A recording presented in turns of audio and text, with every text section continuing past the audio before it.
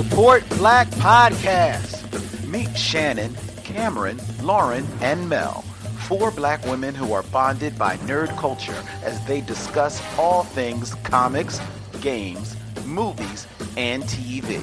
Join them bi-weekly on the Nerds of Prey podcast. That's Nerds of Prey, P-R-E-Y, podcast. A different kind of nerd culture podcast because they love you back. Available on Apple Podcasts, Stitcher Radio, and every place that you find the best in podcasts, including nerdsofpreypodcast.com. Check them out. And remember, support Black Podcast.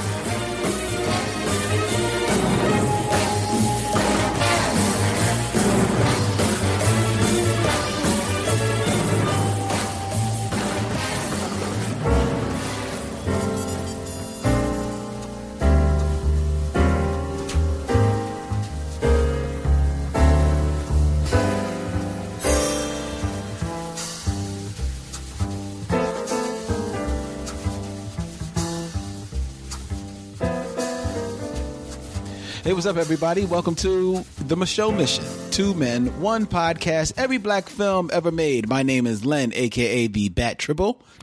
And as always, I'm joined by my partner. Hey, this is Vincent Williams. It's All Soul, Wednesdays, 8 to 10 p.m. on G-Town Radio.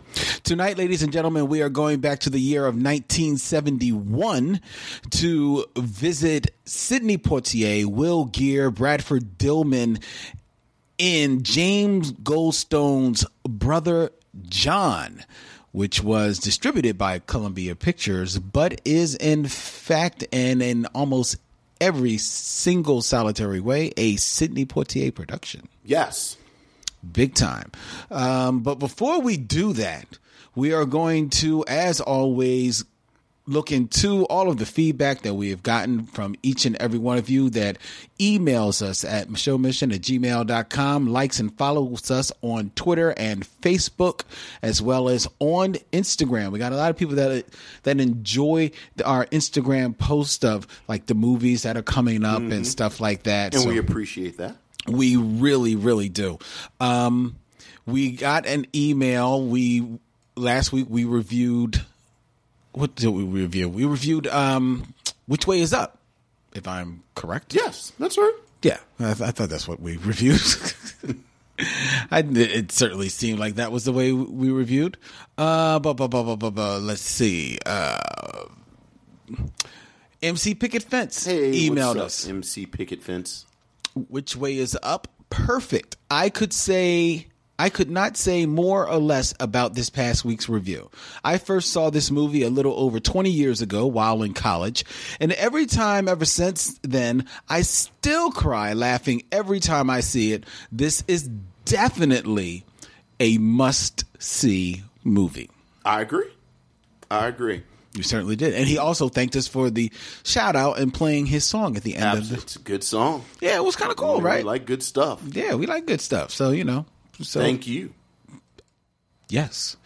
Walter Smith hit us up. Hey, what's up, Walter? Love the Which Way Is Up review. Hit it right on the head about the women's agency. Yeah. In the movie. And that was good. That was kind of cool to see that somebody else kind of like co-signed. Yeah. Yeah. With us on that. We also heard from rifling through our emails from Aaron Fry. What's up, Aaron? Who said, I'm going to say it, and even though my comic book nerd friends think I'm out of my mind, I'm putting it out there. Whenever they get around to making another Spider-Man film, I would like the powers that be to consider in the role of Dr. Octopus, Queen Latifah. My friends think a woman could never be a worthy villain. I say they're wrong. I need your expert opinions. Am I too outside the box with this, or does the idea in fact have merit? I think in the 5 seconds since I've been sitting here, it could work. I think Queen Latifah is a good enough actress to get across the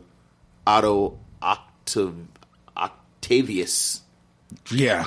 Otto Octavius. Yeah, sort of the arrogance and the hubris that you get from, those Spider-Man science-based villains. So, and then certainly she could play a supervillain. Well, we know she could play a supervillain. I like it. You do? I do. What do you think?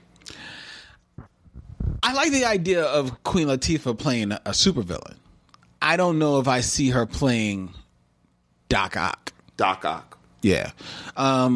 Mostly because, like, Albert Molina in the Spider-Man 2 was really the first time I cared about Dr. Octopus. Sure. Now, I know since then, and a couple of times, he's had a couple of kind of interesting storylines. Yeah. JD, my partner on Gutter Talk, tells me about a really cool, I guess, storyline or moment in time for Spider-Man when Dr. Octopus takes over Spider-Man's body. Oh, that's a Superior Spider-Man. That's the storyline. Yeah. And that, in theory, and him telling me about some of the machinations that happened during that sound kind of cool to me. Yeah.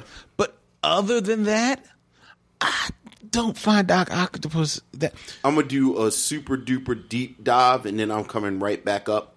My favorite Dr. Octopus story is actually during John Byrne's run of the Fantastic Four. I was just about to say that. Yeah. That's the only other time I cared about that's him. My favorite Dr. Octopus story. It's the one that I felt the arms were threatening. Mm-hmm. And you got a sense that, like, I think all of the Spider, like I'm in the school of Spider-Man is a case of science run amok and someone makes the right decision with that.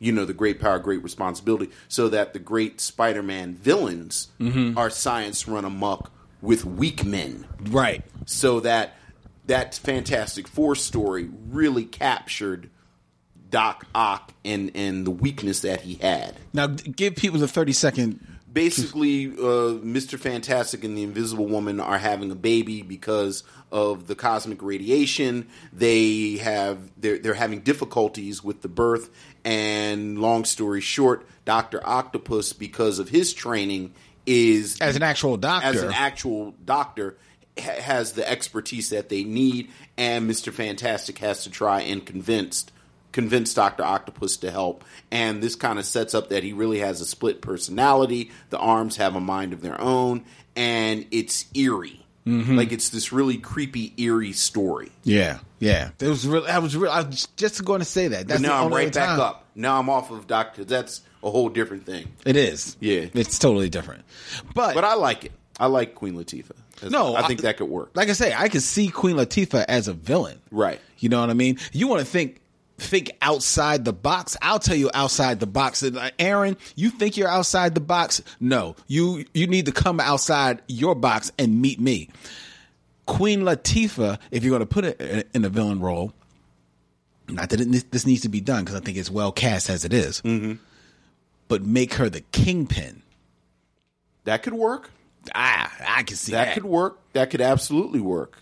I could see her chewing the hell out of that. That could absolutely work. Now, she doesn't need to be the kingpin because I absolutely love Vincent D'Onofrio as the kingpin. Right. And we're seeing a riff of that, sort of the black woman as the kingpin in Black Lightning to a certain degree. Are we really? Jill Scott's character as Lady Eve, I think you kind of get that.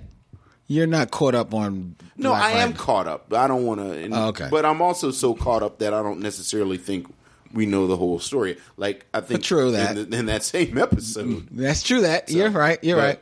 You're absolutely right. But yes, I like that, Aaron.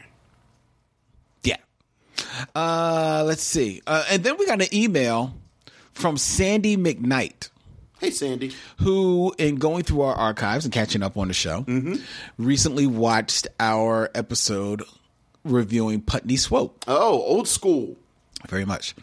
It was interesting how you went from dissing it to realizing you liked it over the course of the show. I think you agree it would be presumptuous for a white filmmaker in the 60s to suggest he had insights into the black experience. Of course, that wasn't the point, as I think you realized upon further discussion. But in 1969, this Putney Swope, was a radical film and that the stereotypes were purposeful, not coincidental, on both sides. And so you're right. It's not really about race. It's about hypocrisy, capitalism, and commercialism, and on the peripherally, I had to sound it out, about society's universal corrupting influence. I saw it in 1969 several times and all through the 70s whenever it would play in the theater. And I saw more black than white people at those shows, so it clearly spoke to African Americans of that time, if not to a younger generation.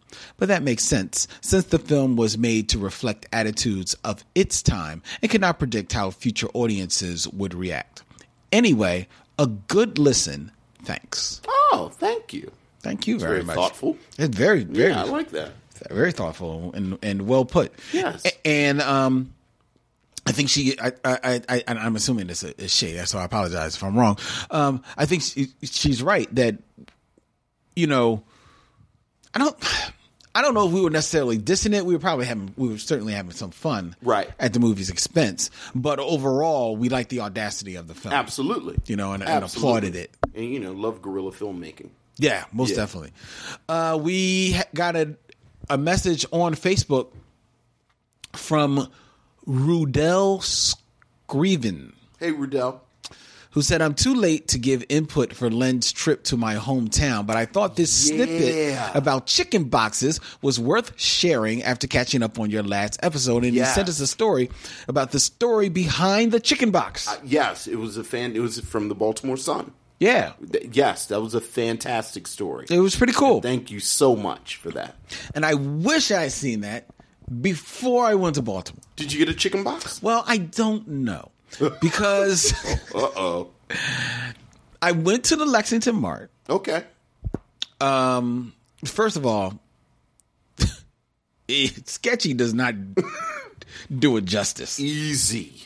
What? You're not from Baltimore. No. The Lexington you can't talk crazy about Baltimore. Wait a minute. The Lexington Mart itself, itself is fine. Yes, it's fine. It's cool. I mean, it's like any other, like, you know, indoorish farmers market that you might find here in North Philly. Yes, something like that. So that didn't bother me at all.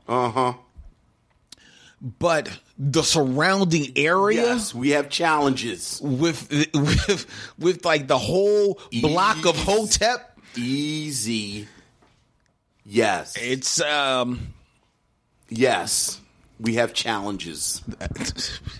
Yeah. But you got a chicken box or something? Well, I think so. I mean, because I went into the Lexington. I went with Western fries and. Well, now let me ask you. Okay. It was the chicken wings. Yes. And the fries were almost like potato wedges. Yes. And it was 2 pieces of bread. Yes. You, my friend, had a chicken box. Then I don't see what the hype is. Okay. Perhaps you didn't get the proper chicken box. Well, how was I to know? You couldn't tell me any particular place. And when I went in there, with all due respect, it was a long search to find the chicken that didn't look dusty. Yes. There was a lot of dusty looking chicken. It is Lexington Market has seen better days. Yeah, man. And there have been plans afoot for at least 2 decades to try and do something different. So, yes. But you're right. There's not a lot of black establishments in there. It's a lot of black people. You know what? But there's not a lot of black establishments. That is a conversation that would be an entire podcast, and there are podcasts talking about Baltimore is always in my heart, but it's That really, because I was searching.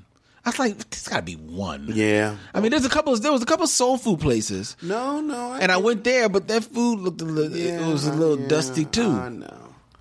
I know. You know? Well, we'll figure it out.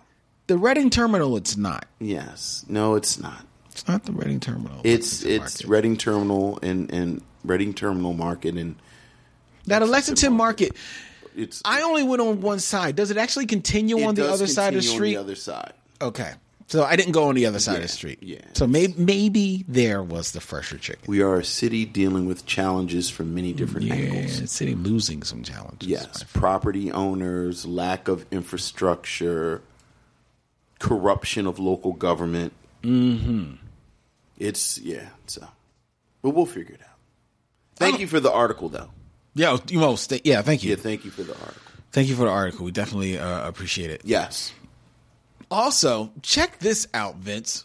I don't know how often you get onto Twitter with what's happening with us on Twitter, right? What's happening with us on Twitter? Well, I'm about to tell you. Okay. So, because I'm gonna break this down through the timeline a little bit here. All right. So, Rachel Dolezal's nose ring. Her nose ring has a Twitter account. That's really funny. Sent out a tweet to W. Kamau Bell and Kevin Avery of the Denzel Washington is the greatest actor in the world. Period. Right. And said, so we're just not going to discuss Black Panther or Wrinkle in Time? Right. Which, to be honest, makes sense because they do a show about Denzel Washington. Is in neither of those films. Right. But regardless. Okay. So she sends that out, right? Mm-hmm. Just randomly to those two guys and to the fans of their show who are called Denzelites. Okay. So they have very nice. It is. So they have their own Twitter handle, Denzelites, of whom Blue Girl at Blue Girl 718 is one of the Denzelites. Okay. So she responds to Rachel in the line. Mm-hmm. So she responds to Rachel and also means that it goes to W. Kamau Bell and Kevin Avery as well. Yes. And says, I've moved on to the Michelle mission. Oh, no. Which is pretty awesome. All right. Well, don't move on. You can listen to both of us. No, she said she's moved on to the Michelle mission. Okay, all right. So she can move on if she wants to. She moved on to us. Oh, yes. Okay. Yes. You know, I like everybody. All right. Pump your brakes. All right. To which W. Kamau Bell responded. Okay. Thanks for the recommendation. Oh, excellent. To which Blue Girl co-signed, you're welcome. It's a great podcast, especially for those looking for some hashtag Black people homework. But of course, no one can replace you and Kevin in the hearts of Denzelites. And give him like a big mwah. Big kiss. You know what I mean? To which I, then coming in. All right. Said, I see a crossover with Denzelites in our future. Hashtag Black people doing Black things. Hashtag infinite blackness. Hashtag make podcast great again. Yes. To which Blue Girl said, please. All right. To which W. Kamau Bell responded with a big heart. All right. So, I will be spending the next few weeks seeing if I can't line up a little W. Kamau Bell, Kevin Avery, Denzel Washington is the greatest Michelle mission in the history of the world, period. Hey, Denzelites, Michelle missionaries, we all are one tribe. Yes, we are. So, I love everything about that. Wakanda forever. Wakanda forever. Yes. So, that was... You have to imagine that made my day. When I saw that's a good day maker. That was good stuff. That's a good day maker. That was pretty good. So, with all that being said, I say unto you, my and shout out to Blue Girl 718 hey, at Blue Girl 718. Good looking out. Good looking out, girl. That's what I'm talking about. That's girl. right. I'm talking about. You, girl. Love the Michelle missionaries. Love it. Aaron also wrote us an email. This is going back a couple of ways, but this can be like a little question that we can put out to people. Okay. About funny lines. What line from any past movie still makes you laugh today. For you guys, I know it's, do you want some breakfast?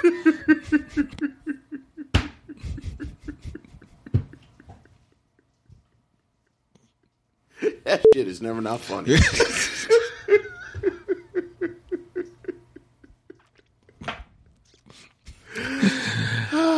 Thanks, Aaron.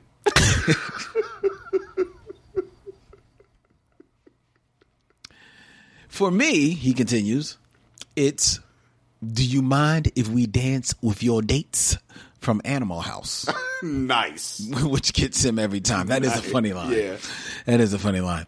So he wants to know, so besides do you want some breakfast, Vince, is there any line from a... Because somehow it was some CGI involved. I feel like Here we go. Ving Rhames was extra naked.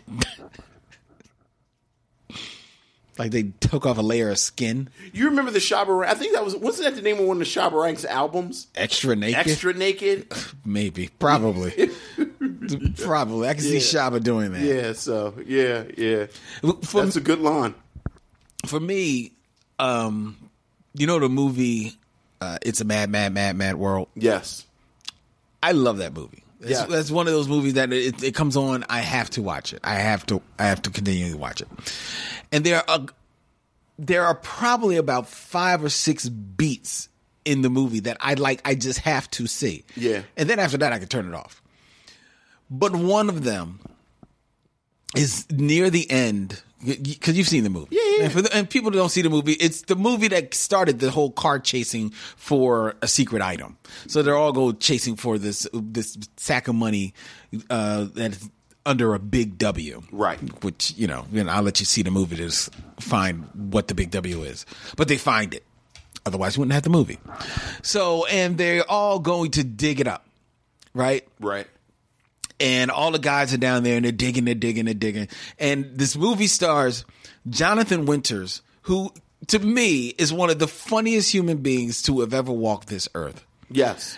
And amongst all the other comedic stars in there is a comedic actor named Dick Shawn, who I believe is one of the funniest comedic actors ever. And a lot of people, if you don't know him from Mad World, you may know him from the original movie The Producers. Okay. Because he played the guy who sang Springtime for Hitler. Anyway, I'm going down a rabbit hole.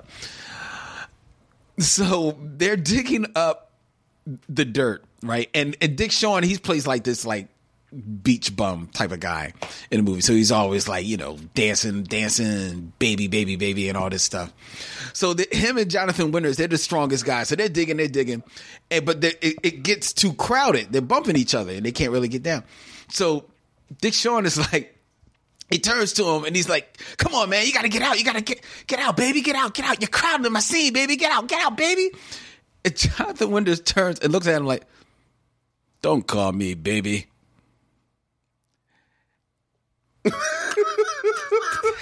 That was it. That's it? That's it. You probably have to see it. Hey, man. But it cracks me up. I go real lowbrow, like my inner white frat boy. Pretty much all of those Will Ferrell movies from the mid-90s. Really? Late night. Oh, come on. There's so much. I say there's so much room for activities from Step Brothers at least once a day. Step Brothers is fun. Because Step Brothers is the one with him and John C. Reilly, right? Please, God, save my friend from the invisible fire. Yeah. That escalated quickly. Okay. Rick, why don't you sit the next couple of rounds out? Oh, yeah. Anchorman. Oh, we're going streaking. Going to the KFC.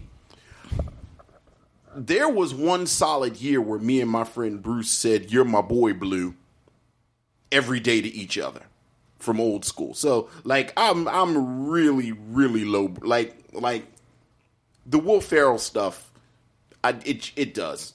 I can't even front. It cracks me up. It's worthy. Yeah. So, I'll still I still say, like, at least in the modern age, the most quoted funny movie is still Friday. Oh, yeah. Absolutely. I mean, you got knocked the fuck out. Yeah, absolutely. Hey. Yeah. So anyway. So thank you to each and every one of you. Absolutely. Let us know what is a funny line from a movie that you still that still makes you laugh. Right. Yeah, you're still quoting to this very day. Yeah. I don't think anybody is quoting "Don't Call Me Baby," but I am. You're sophisticated. A bon vivant, a man about town. Y'all lucky I didn't tell y'all about Don Knotts in the movie. Oh, Lord. It's funny. Don Knotts and Phil Silvers.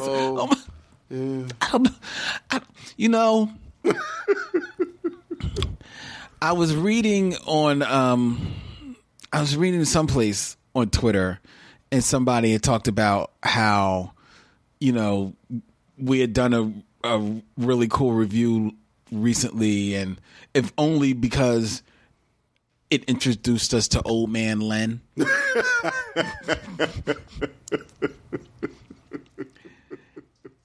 And I knew it was a fair assessment. But as I sit here now and cape for Jonathan Winters, Dick Shawn, Phil Silvers, and Don Knotts, it may be Old Jewish Man Len. Well, no, we talked about a little bit last week with Korla, with the amazing Korla. There's that beautiful moment where, and we'll talk about it a little bit because I got a whole Sanford and Son thing.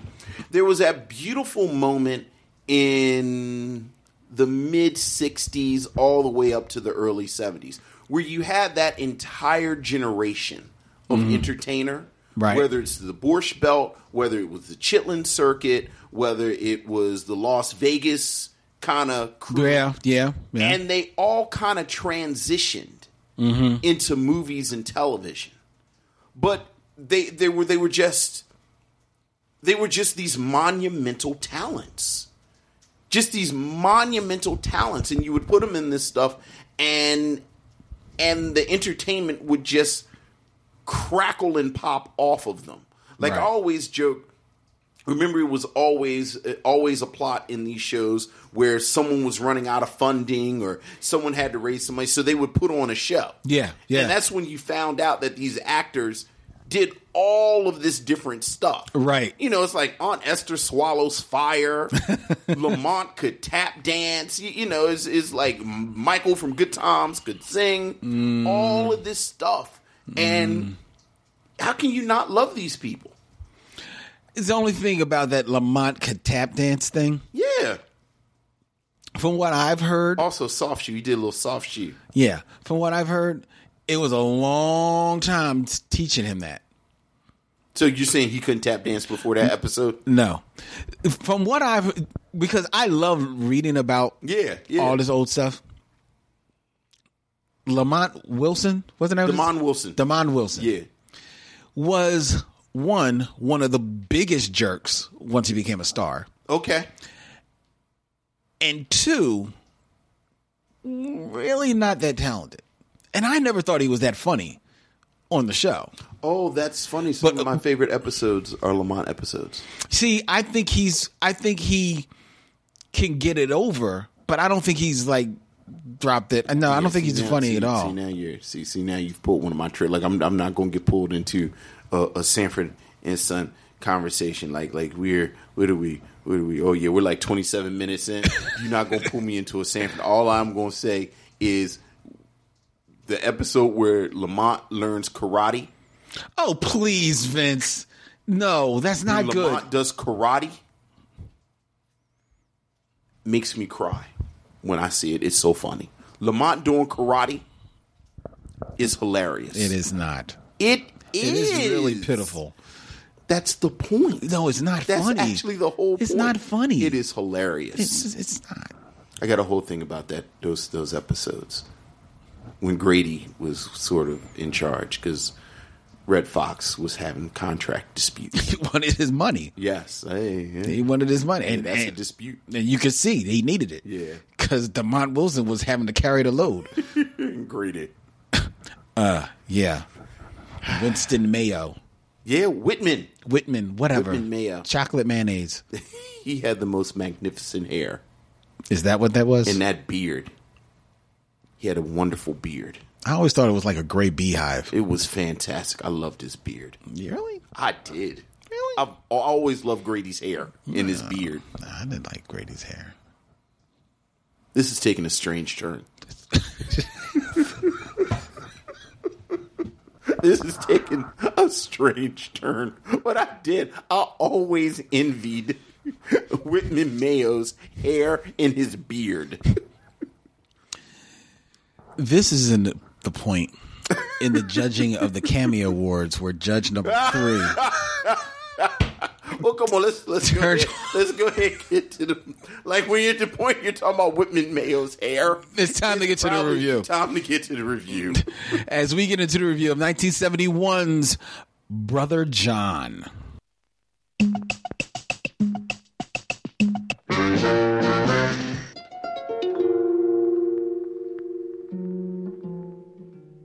I would like to live and die. A simple life like my father.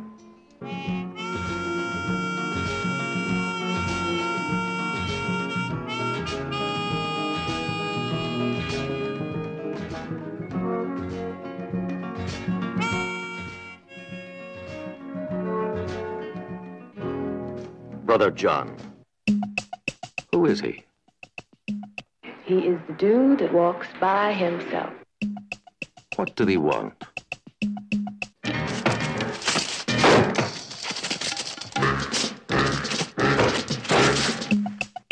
Where did he come from? You got any idea where he's been? A black man from Hackney. In Prague, East Berlin, Cairo. Listen, Orly. You pick him up, you don't let him get away. Till I find out who the hell he is and what he's doing. Now, do I have to get Judge Picker out of bed and get a bench warrant? What have you seen? What do you want from me, Dr. Thomas? I can't tell you anything. I know. You might just be a paranoid schizophrenic, and I might be a senile psychotic sharing your delusion. That's possible. Stay with me. Marry me or don't, I don't give a damn, but stay. I'm not proud, just tell me you love me when and if it creeps up on you. I love you now, but there's no time.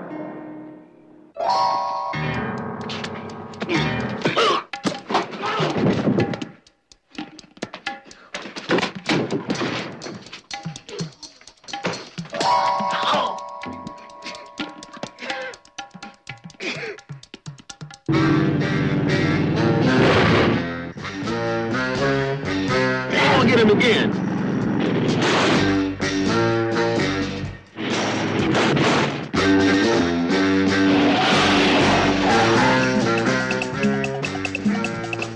Brother John, 1971 drama about an enigmatic African-American man who shows up every time a relative is about to die. In this story, he returns to his Alabama hometown as his sister is dying of cancer.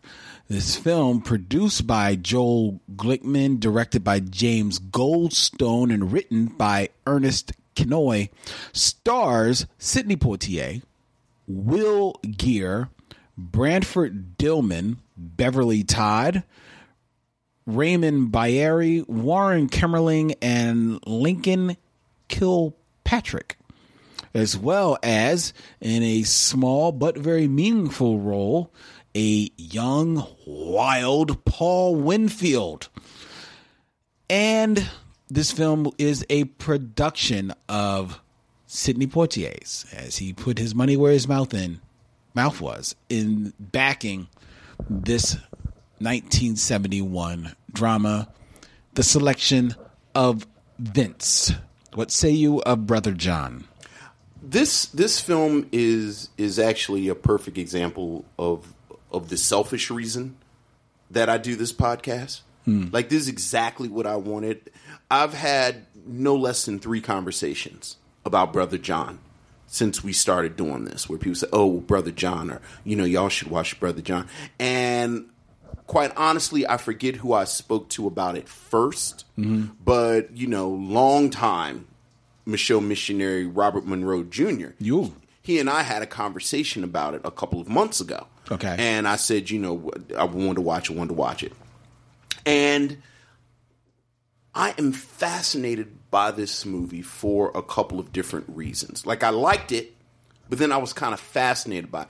And I am going to pull executive privilege and say that if you have not seen Brother John, and you are one of the missionaries that kind of watches it with us, or you watch it based on our recommendations, I would ask that you watch it first. Yeah, before definitely. you listen to this. Definitely. Because I think part of the power of this film, for me, was trying to figure out what was going on throughout the film. Yeah. So if you haven't seen it, go ahead, hit pause, go and listen to, like the School Days podcast and watch it and then come back. All right? All right. Everybody else? This is a type of film that scratches a couple of very specific itches of mine. Okay. So, let me start with that as sort of a disclaimer. I love what I call lo-fi sci-fi. And by lo-fi sci-fi, like, this would be science fiction that there aren't any special effects. There aren't any, kind of whiz-bang type of things. It's much more cerebral. And this film is so lo-fi sci-fi that arguably it's not science fiction. And even if you count it as science fiction, when you look at the criticism of it, which I will talk about in a moment, many critics viewed it as fantasy. Right. And then, I'll talk about the critics in a moment, but you have Brother John and you have Sidney Poitier playing this very dispassionate, for the most part, mystery character. And then the whole film, you have people sort of trying to figure out who he is. As you said, he comes back to the Alabama town. He grew up in the town, left the town when he was 16, has been back, I believe, twice to the town. Yes. His father died 7 years ago. He came to the town. Another relative died. His mother, but she died out of town somewhere else. Right. And come to find out, he showed up there. Now his sister has died. His sister played in one scene by Lynn Hamilton. Yes. Another one of these great working 70s actors is, speaking of the devil, probably best known as Donna from Sanford and Son. Right. She played Donna in Sanford and Son. And what I put in my notes initially is that he's almost a reverse Magical Negro. Where, the Magical Negro, oftentimes he shows up, he doesn't have a background, and his whole purpose is to help out the white characters. Where in this case, John shows up, he hangs out with the black part, because it's a small southern town, 1971, and the white characters spend the whole film trying to figure out who he is. Yeah. Where he's from, what's his deal. Come to find out, he's very well traveled. He speaks, 6-7 languages. He doesn't have a lot of luggage, a lot of belongings rather. He's so detached from any type of worldly affair that no one quite knows what he is. And frankly, the film almost does this sleight of hand where they almost, I'm not even going to say almost, I think they set it up that he's an angel. You want to believe he's an angel, and at first I'm thinking he's the angel of death because he only shows up when people dies. But then by the end you realize, and again, last chance, folks, that he's an envoy of aliens who are judging us. And he's sort of passing, and I love that. So, it's like a pinch of the day the earth stood still.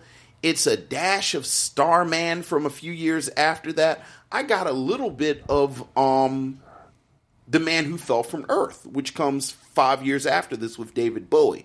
So I love that. And then, you know, like when you find out at the end that he is sitting in judgment, maybe because there's no scene that definitively establishes that this is what's happening. Yeah. All you have is you don't see him enter town. You don't see him leave town.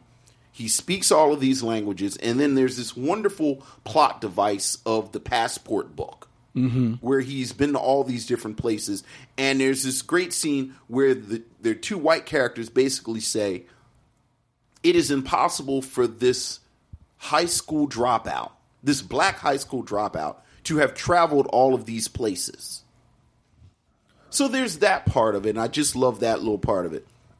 Then there's sort of the criticism around this, which I found to be fascinating reading it this afternoon, where people said that, you know, again, if you see this figure as an angel, they see this as Sidney Poitier because it is a Sidney Poitier production. Right. Sidney Poitier setting himself up as this larger-than-life figure, and, you know, basically he's starting to believe his own press, and you know, he's so dispassionate, he's so detached, and to a certain extent, when we talk about the Sidney Poitier character, and he's basically the prototype respectable Negro, this is it to the nth degree, where there's no passion, there's no anything.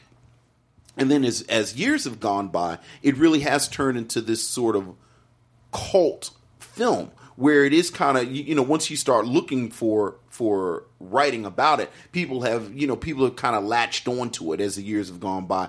And I think, interestingly enough, this interpretation of Poitier as an agent of an alien species as opposed to an angel has gained more traction. And then finally, I'm fascinated by Sidney Poitier at this time. This is after all of the iconic Sidney Poitier films. To Sir with Love, Lilies of the Field, Guess Who's Coming to Dinner, The Defiant Ones, In the Heat of the Night. All of those films are behind him. And by 1971, people are already talking about Sidney Poitier as if he is this iconic figure. He hasn't moved into his 70s work yet. So, you know, Buck and the Preacher is, I think... Culture Kings is a podcast on the How Stuff Works network, hosted by comedians Jaquez Neal and Edgar Monplaisir. Every Wednesday and Friday, these two friends dive into topics ranging from sports, music, to movies, style. They wonder whether or not Donald Glover is a genius or a weirdo. They continuously decipher Kanye West's tweets and behavior. They also have recurring segments like Queen of the Week, The List, and Top 5s like Marvel movies and video games. Listen to Culture Kings and subscribe on Apple Podcasts or wherever you get your podcasts and find out the best way to eat a taco. Oh. What's the best way to eat a taco, Vince? With your hands? With your hands. Also with salsa on top of everything to hold the ingredients down.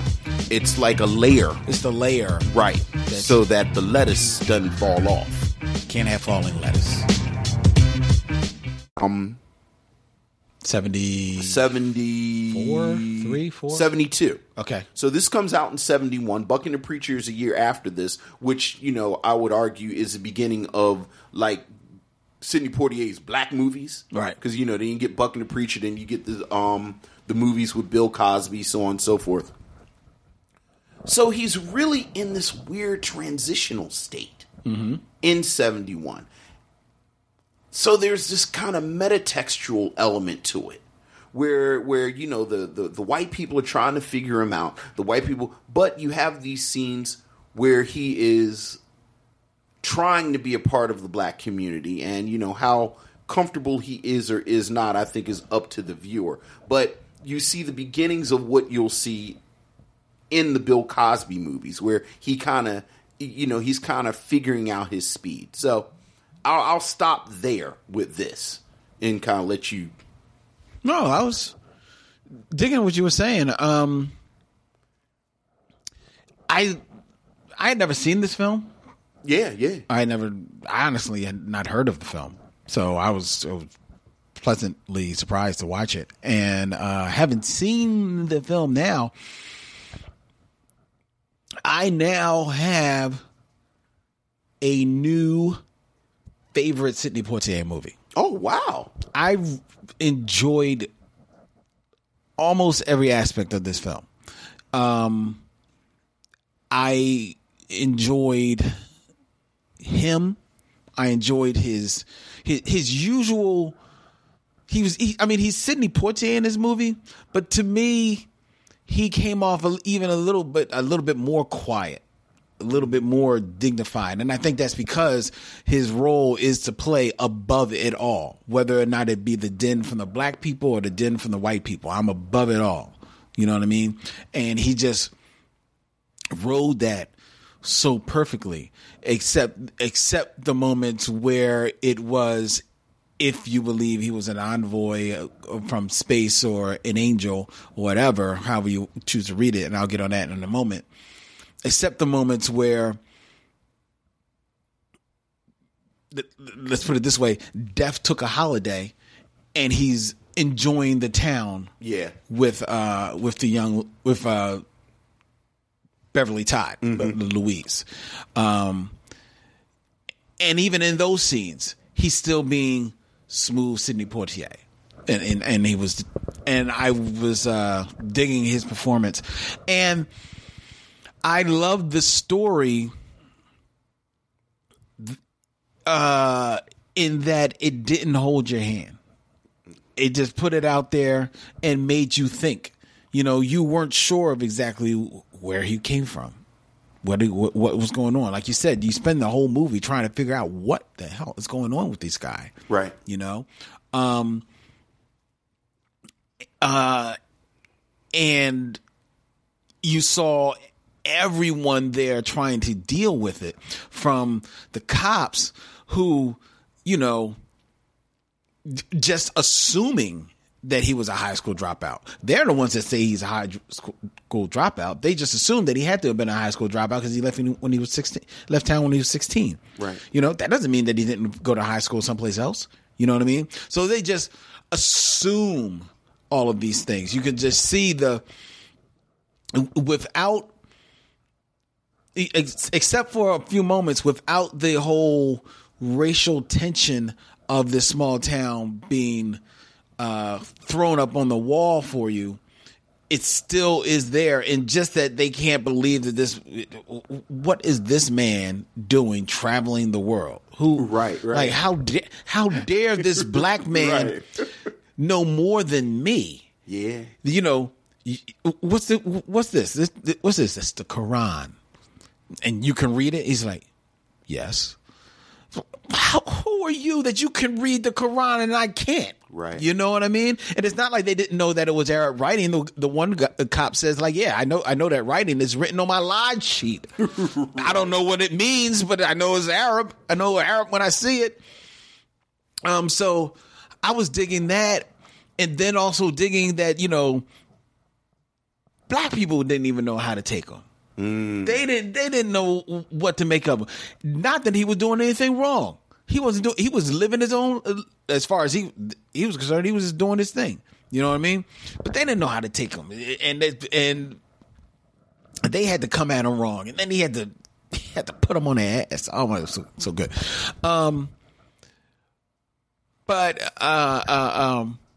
Yeah, so there was not a misbeat in this movie. I love the direction by James Goldstone. I love like that there were a whole lot of close-ups, and they were smartly done. There was one close-up where a cop just turns his head into the frame, and you just see his eyes, and you just see all the hatred all on his eyes, and it was just real brilliant storytelling. There's a scene where, you know, Will Geer is an old country doctor that brought everybody into this world, in this land,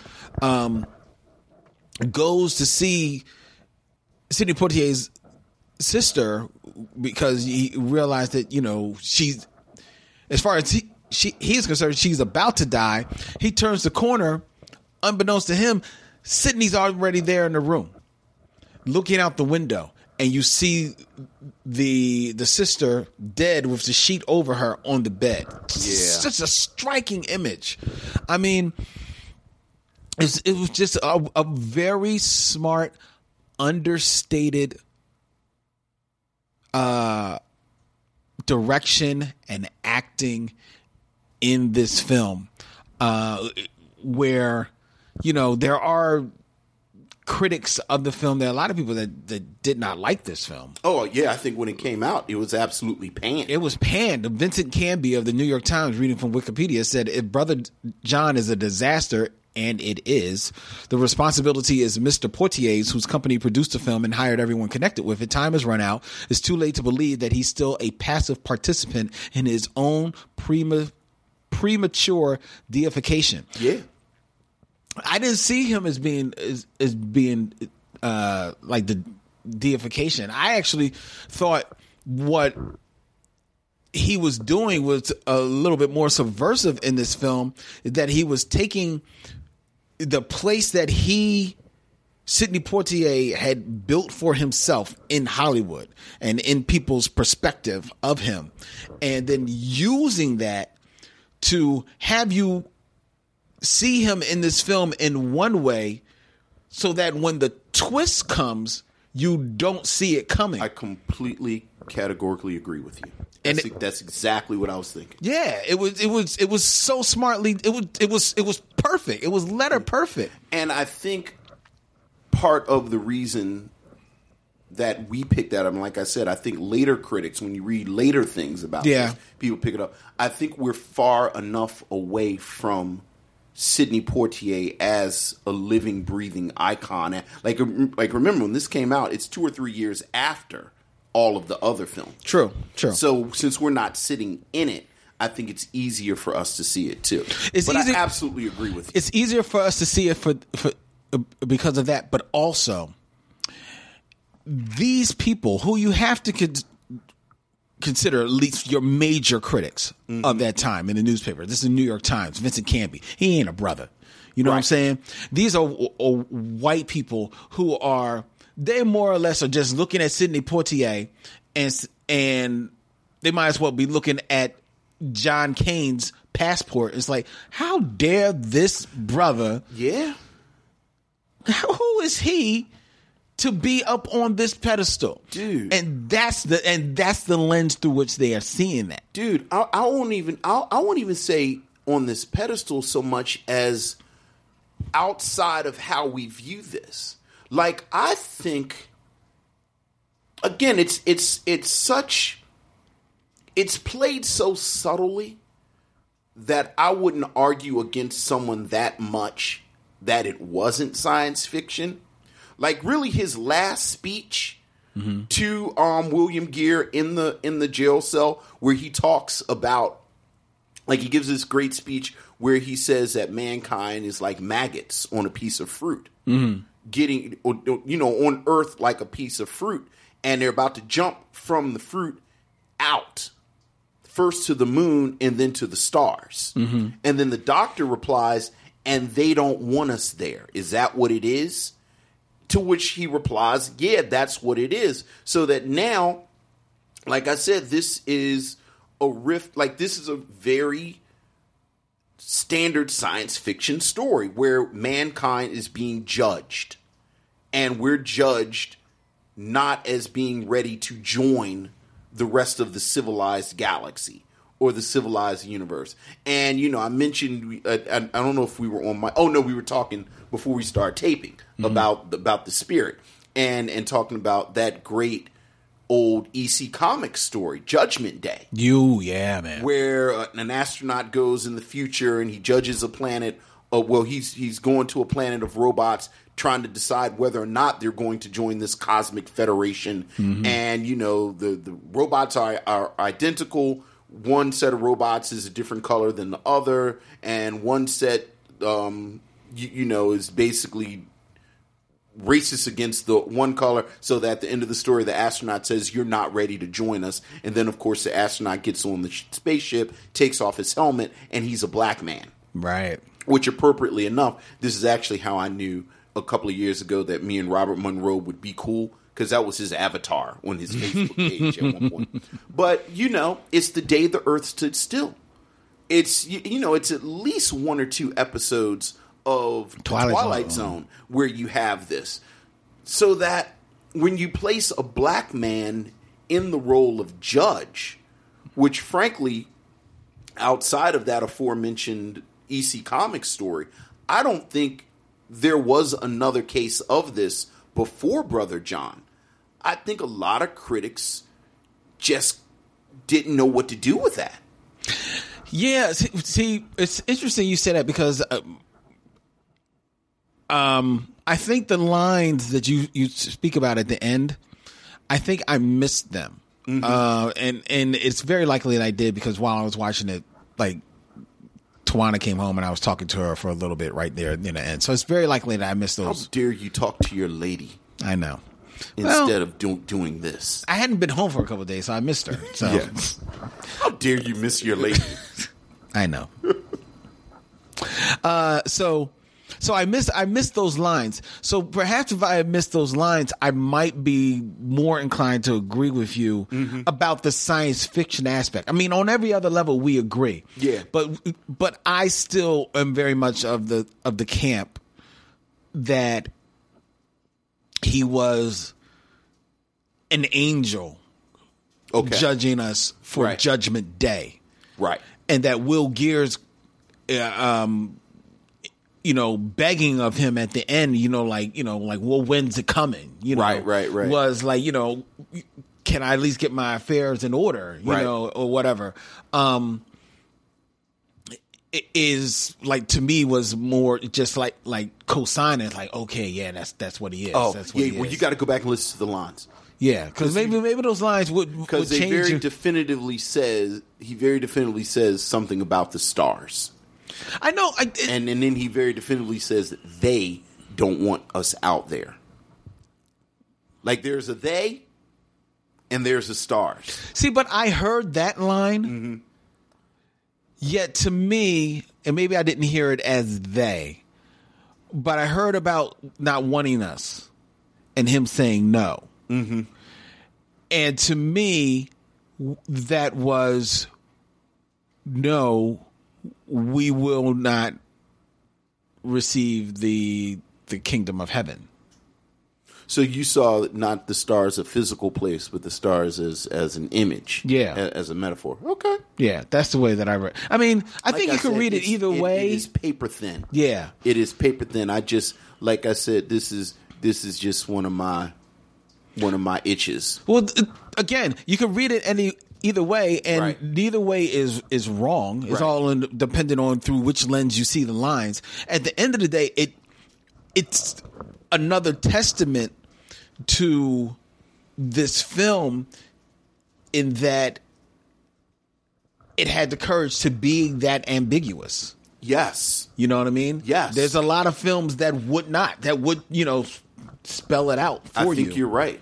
So I'm fine with whatever interpretation. I was enjoying every aspect. Also, let me right now. I will say categorically, I have never doubted for one moment the genius that is Quincy Jones. I never have. Okay. But for anyone who has ever doubted the genius that is Quincy Jones, listen to the music in this movie. It's amazing. It is so spot on, so letter perfect in the mood that it sets, in its playfulness, when it has to be meaningful, when it has to be sorrowful, when it has to be tension filled. It is so well placed in the film that it does not distract from any moments that go on. It only helps illustrate. It only adds color to the film. So much so that when the music is allowed to take over a scene, you are right there with it and know where it's trying to lead you. I found myself just like, I could watch this movie again and just listen to the music. Yeah. I was actually looking for it because Quincy Jones actually had a lot of his music on his albums from the 70s, and I can't find it. But the name of the song in particular, Children of Summer. Oh my God, that's a beautiful song, man. That's a beautiful song. Yeah, which to your point and my point, frankly, there is this moment in the early 70s where there is this, is sort of like the ancient astronaut stuff. Yeah. Where there is an overlap between the angel imagery and the alien imagery. Mm-hmm. And there is this sort of ethereal nature to the music. Yeah. Where he very much is not of this world. Mm-hmm. And, you know, there's a wonderful scene where he's looking at all the natural beauty, you know, when his lady is asleep. Mm-hmm. And he's seeing the natural beauty and he's looking at the animals and there's like little frogs and butterflies. And then it just abruptly is interrupted by construction. Right. And and wordless. Mm-hmm. You know, it's just the music and it's Sidney Poitier silently acting. And it's amazing. Yeah, man. It's not a bad bit in this film. The acting is spot on. Yeah. You know, Paul Winfield as sort of a bad. It's weird seeing Paul Winfield play like a brusque jerk. Because I think when you see Paul Winfield, he's usually kind of noble. Yeah, he's usually on the side of the angels. Yeah, so I thought this was an interesting performance by Paul Winfield. Well pulled off, though. Oh, absolutely well pulled off. You know, our boy was Richard Ward is in here. And he's not the bad guy. Richard Ward he's still kind of pitiful, though. He's pitiful. But he's not the bad guy. He's pitiful. He's pitiful, but you want to talk about another powerful scene, man. Yeah. He's pitiful, but you understand his perspective. Absolutely. You know, because you got to remember he's an older guy. Yeah. So you understand his perspective and what he's being made to eat, more or less, in this film. And I think it's a really cool scene where you see his youngest son, who you couldn't have to imagine. It's not really cool watching his pop eat a lot of like stuff from this racist cop that has just walked up into their house. Right. But after some things go down, understands his dad's perspective. It's a great scene. I mean, just to set it up, you know, the racist cop comes in because, of course, the white power structure is trying to figure out John's deal. Yeah. And Richard Ward plays his brother-in-law. Right. Because, you know, the sister has died. And the racist cop comes in and he's doing, you know, basically the stereotypical small town cop stuff. Richard Ward's character actually stands up to him. Yeah. Because his children are there and he's just finished talking about how he and his wife are trying to set good examples for their children. And then the policeman says, basically, I know your boss. Mm-hmm. And it's almost like an outtake from Nothing Like a Man. Yeah. Where you see that the entire power structure is against these black people. And then in retrospect, now that we know that Brother John is here to judge whether it is as an angel or an agent of alien powers, this is another moment. Yep. Where you see him, you know, there's this wonderful detail where in his belongings he has all of these journals. Mm-hmm. And at one point one of the characters asks him, well, why isn't there anything written in them? And he says, because I don't need to. I just keep them to remember. Right. But everything that I need to know, they ask him again how you learned all these languages. And he said, because I listen. And you get the sense that he records everything that he sees and everything that he hears. So that by the end, when you realize that we are being judged and you think back to everything he's seen throughout the film, whether it's the racism, whether it is the brusque behavior of other black people, and you realize that this is what we get. Yeah. You know? Also love the detail where William Greer's character actually points out, he says, you know, the cards are kind of stacked against us. They have you born a black person in a town like this. Right. Where he acknowledges that there are people who their view of life is going to be a certain way just because of what they look like. Yeah. You know, very subtly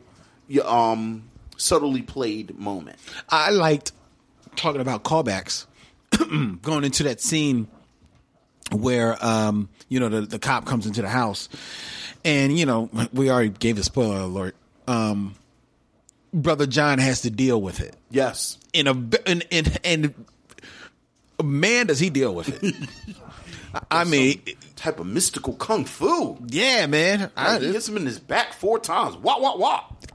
See, that was all pressure points. That's what it was. It was all pressure points because, like, you saw he like deadened my man's arm. My man could not lift his arm up, so he like pressure points this dude into like submission. So much so the dude just is like, just get the door. Let's go. This did not unfold the way I planned it.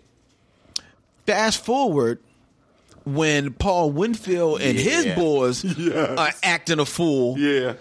And he has to chin check their pressure points, in the dope scene. That same cop comes up. Yes. Now that cop comes up and he basically tells Brother John, like, come on, just get, you on your way, just get on your way.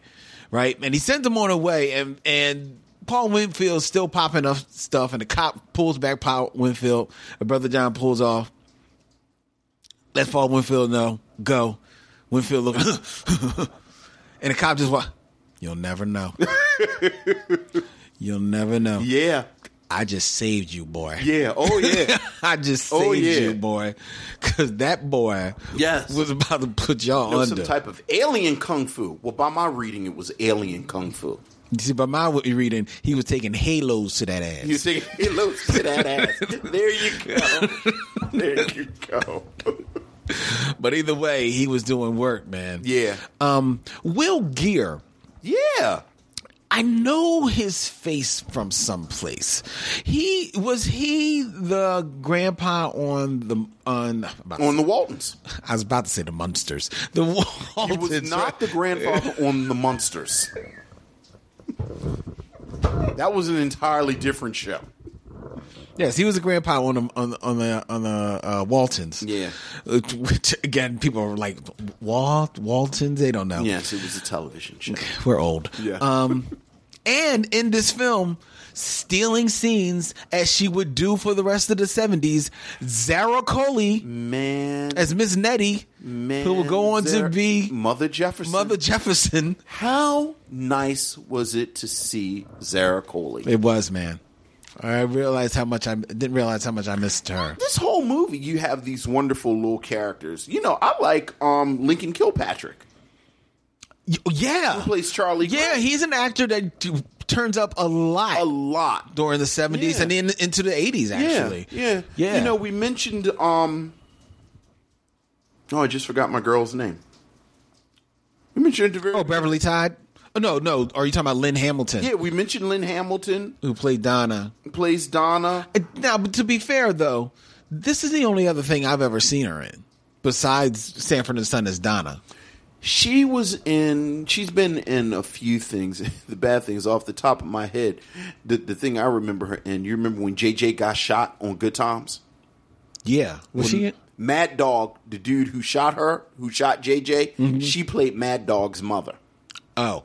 Okay. She actually said one of the worst things I've ever heard one character say to another character in fiction. She looked at Mad Dog and told her son, I wish you were never born. Ooh. Our lives would have been better if you'd never been born. Ooh. And I said, damn. Oh, I think I seem to remember that one because it hurt him. It hurt me. No, but that character, you know, was like, I do kind of remember that. Yeah, that was pretty rough. Beverly Todd, who played Louisa. Yes. Lou. She's an actress that turns up a bit. She actually plays Sidney Poitier's wife in They Call Me Mr. Tibbs. So she had acted with Poitier before. See, I've only seen, because that's the sequel to In the Heat of the Night. Right. And I'd have only seen that one once. Right. Well, it's not that good. Yeah. And then the organization is like you actually feel like the ancestors watching you, so you can't turn from it. Right. Right. Like that tree from Black Panther. And all of my ancestors were sitting in the tree as I sat and watched the organization. But I wanted to turn from it really badly. But I couldn't. It's like, I know Old School is on somewhere. So. But yeah, Beverly Todd. Who's great in this role. And they have great chemistry. They have very good chemistry. They have great chemistry. And, again, I think talking about him being this reverse Magic Negro, he does not, quote unquote, emote that often in the film. But when he does, he just lights up. It does. There's a scene with him with the kids. Mm-hmm. He has a couple of scenes, as you said, with Beverly Todd. And he's fantastic. Yeah. He's fantastic. And like I said, I think one of the things that I enjoy about Sidney Poitier's performances as the 70s go on, particularly in the Bill Cosby, the films he made with Bill Cosby, is this space that Sidney Poitier creates, where everybody is sort of very 70s, very hip, very this, very that, and Sidney Poitier is very much Sidney Poitier, right? And yet he finds this space where he's never out of place, right, with his people. Yeah. And it's fantastic. It's lovely looking at all of these at these different shades of blackness, these different types of blackness together. But everybody is cool. But I see, and when I see stuff like that, it makes me want to go back in time, or I guess talk to people at that time to understand where did the backlash against Sidney Poitier come from. I mean, I think anytime you are a black person, and frankly, I believe this right now. I think, like, anytime you are a black person that white people are comfortable with, it is suspicious. Because more times than not, for a black person to be somebody that white people are sort of automatically comfortable with, a lot of times you have altered your behavior. And I think the thing about Sidney Poitier, it doesn't seem like he did. Like, it doesn't seem like Sidney Poitier was putting on. Mm-hmm. Like, this is just who he was. Right. But sort of like the critics panning this film, like I said, a half hour ago, I think they were just there at that moment. Mm-hmm. I think time had to pass. Like, I think people thought Sidney Poitier was pretending to be this non-threatening Negro. And he kind of did all this stuff, and it was a disguise that he wore.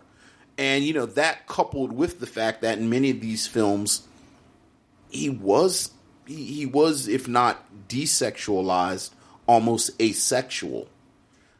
I understand the instinct at the time. Obviously, in 2018, I'm a huge fan of Sidney Poitier, and I'm fascinated by his blackness. Mm-hmm. But I get the instinct.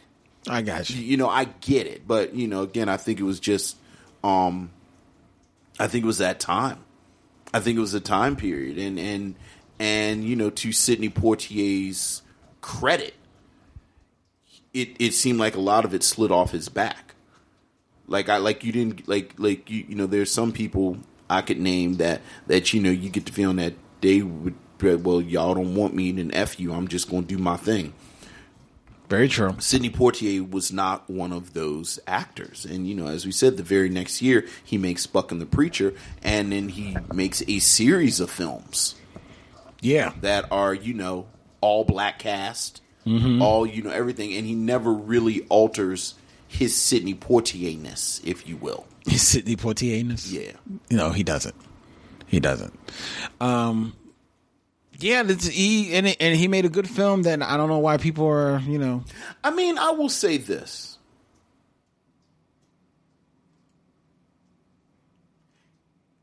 As you said, it is not a film that holds your hand.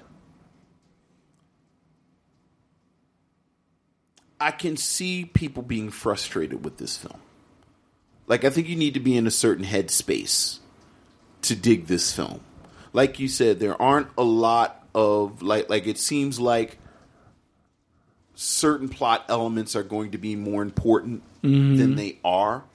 Like, there's this whole sort of subplot about the workers at the local factory unionizing. And, in fact, initially they think that Brother John is an outside agitator. And it seems like all of that is going to be much more important than it ultimately is. True. And, at the end, that's the point of the film. That all of this stuff is unimportant. Right. Because, all of this is going away. Right. I think the love story is ultimately frustrating because it just ends. Yeah, but to me, that's part of the mystery of who he is. Oh, I agree with you. Yeah. I'm just saying I could understand a person who, can't really. It is frustrating, though, in that it's heartbreaking.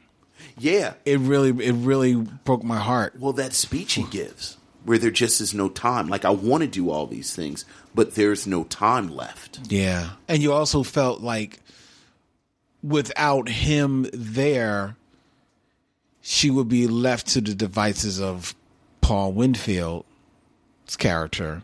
Yeah. Well, I mean, maybe she could keep up for herself, but the thing is, like, you don't want her to have to deal with him just being this jerk. Well, apparently she's not going to have to. Well, see, but that's the other thing. Yeah. So that's the other heartbreaking thing about it. He's like, oh, man, now she's going to have to deal with him being a jerk. Oh, well, no, actually, she might not even be there. Right. Cancel Christmas. Right. Like that, the final shot of the film where she's hanging up her laundry and the wind is blowing so hard that she can't do it. And then she sort of looks up and then the film goes off. Well, that's not the final shot of the film. What's the final shot of the film? The final shot of the film is because you see all of this, like the wind blowing and everything like that. And you do see her hanging up her laundry and stuff. But the final shot of the film is you see a bus driving out of town. Right. But there's no indication that he's on it. Understandably. But that's still the final shot of the film. Right. So you saying that's... Yeah. What does that mean? Well, I really don't know. Well, I think that might be part of the ambiguity. Yes, that's part of it. They don't show him on the bus. Right. But you could make the argument that he's on the bus. Right. Because, again, you don't see him come into town. And you don't see him leave. Exactly. So. Good film, though. Good film. Very good film. Good film. I enjoyed it a great deal. And, again, this is one of the things I was actually looking for when we started this. Dope. Like, I knew people would bring stuff that I didn't know about. So like I said, shout out to everybody that we talked about this. Certainly shout out, again, Robert Monroe Jr. We talked about this a few months ago. So, hail Robert. All hail Robert. Hail Robert. Well done. Well done. Check it out, Brother John. So you would recommend it? I would highly recommend this film. And if you are an Amazon Prime subscriber, then you still have to subscribe to Brown Sugar. Right. But then if you subscribe to Brown Sugar, which is only like $4, I think, like a month or something like that, it's right there for you. Yeah. I highly recommend it as well. I actually would recommend, because this is what I'm going to do at one point, a double bill of this and The Man Who Fell to Earth. Oh, interesting. Yeah. Interesting. I was thinking about, for some reason, this film was putting me in the mind of Book of Eli. So it made me want to watch that again. Oh, okay. I don't know why. It just put me in that mind. And maybe it's because I was thinking if they remade this movie, this would be Denzel. Oh, Denzel would destroy this. Yeah. Denzel Washington would destroy Denzel would destroy this film as it is now. Yeah. But if they remade it, I think they would mess it up. You'd have to get a really smart director. I think part of the power of this film is the mystery of this black man. No, I understand. But in 1971, it's more It's damn near science fiction and or True. fantasy that this black man has traveled to all these places. That he has a passport. And that he has a passport Right. and speaks all these languages than it is in 2018. True. Yeah, because he's LeBron James in 2018. Right. Or just random millennial. Right. Well, yeah. Just true that. random, True that. Most definitely. Black millennials I know all got passport books filled with stamps. So check out Brother John, ladies and gentlemen. check out Brother John. It's our recommendation Absolutely to you. check out Brother John. Before we tell you what we're reviewing next week, I want to invite all of you to do 3 things for us, if you will. If you truly enjoy the Micheaux Mission, then you can do us no bigger favor than to go on to iTunes and go to iTunes. Even if you don't have iTunes, you can go to iTunes online and give us a rating and a ranking on iTunes. Believe it or not, iTunes, of all the places you can find podcasts, iTunes is the biggest. And when we've got a whole lot of ratings and rankings on there, that helps people find the show. Yes. It really does. So that's a big thing that you can do to help us. And then if you like what we're doing and you want to listen to more podcasts that are the same, go 2 things. Look up Black podcasts. There are a ton of Black podcasts out there. And the sad fact is that in this world where everybody's got a podcast that is reaching certain minimum levels of success, very few of the thousands of Black podcasts out there are getting even a 10th of the audience share that they deserve because they're just not promoted like that for whatever reason. And we're not going to dig into that. So if you like what we do, look into other Black podcasts. Go join the Denzelites and listen to Denzel Washington is the greatest actor in the world, period. I'm sorry, not to cut you off, podcast. but there is actually a fantastic website. You would think I'd have it right up, but I don't. Podcast in Color. Yeah. Go to podcastincolor.com. Okay. And that is a beautiful clearinghouse of Black podcasts. Yeah. You'll find the Micheaux Mission. I think we're we're on there. We're up on there. Black Tribbles is on there, but all Black podcasts are up there. So check them out. And also find the Micheaux Mission. We are on the Podglomerate podcast network. Podglomerate.com has a whole host of very cool, curated, like real stylized, sharp, witty, insightful podcasts for your listening pleasure. So go to podglomerate.com and check out everything that they got going on there. And then the third thing is you need to get with Becky Whitney. Do you know who Becky Whitney is, Vince? I don't. I saw she joined the Facebook group. But she has joined the Facebook group. She is a Micheaux missionary. Uh-huh. But more importantly, Becky Whitney is the first customer at the Micheaux Mission store. Oh, all right. She bought a Micheaux Mission t-shirt. Oh. She bought a Micheaux Mission lapel pin. All right. And they have been mailed to her. Actually, at the time of this recording, she actually should have gotten it over the weekend. All right. So go to MicheauxMission.com and look up store. We got stuff. We got some swag. We've got these lapel pins waiting for you. We've got t-shirts waiting for you. Hit us up because that helps us, keep the show free and do all that type of stuff. All right. Next week, we will have a guest, Vince. All right. We are going to have Stephanie Humphrey at Tech Life Steph. All right. Who goes all over the place and talking about technology. You can see her on Good Morning America. You can see her on the Today Show. You can see her on all. I saw her on Harry Connick show. Okay. She was shooting basketballs with Harry Connick Jr. She is going to be here in the kitchen next week reviewing Love and Basketball.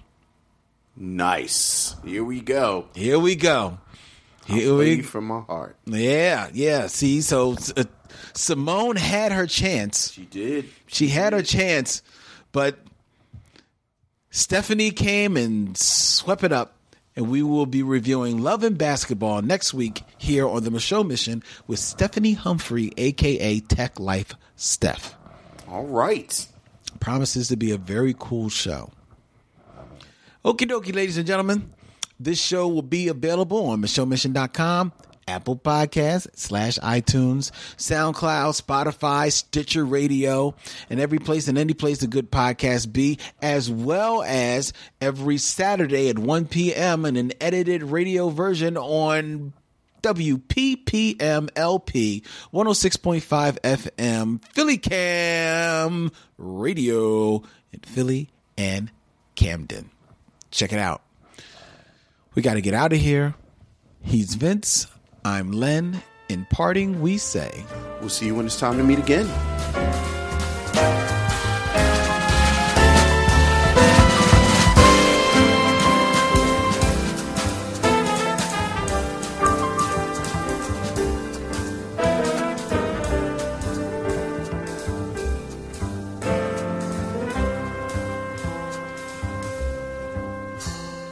Now it's time to bid adieu. It's been a pleasure knowing you. I'll see you when it's time to meet again.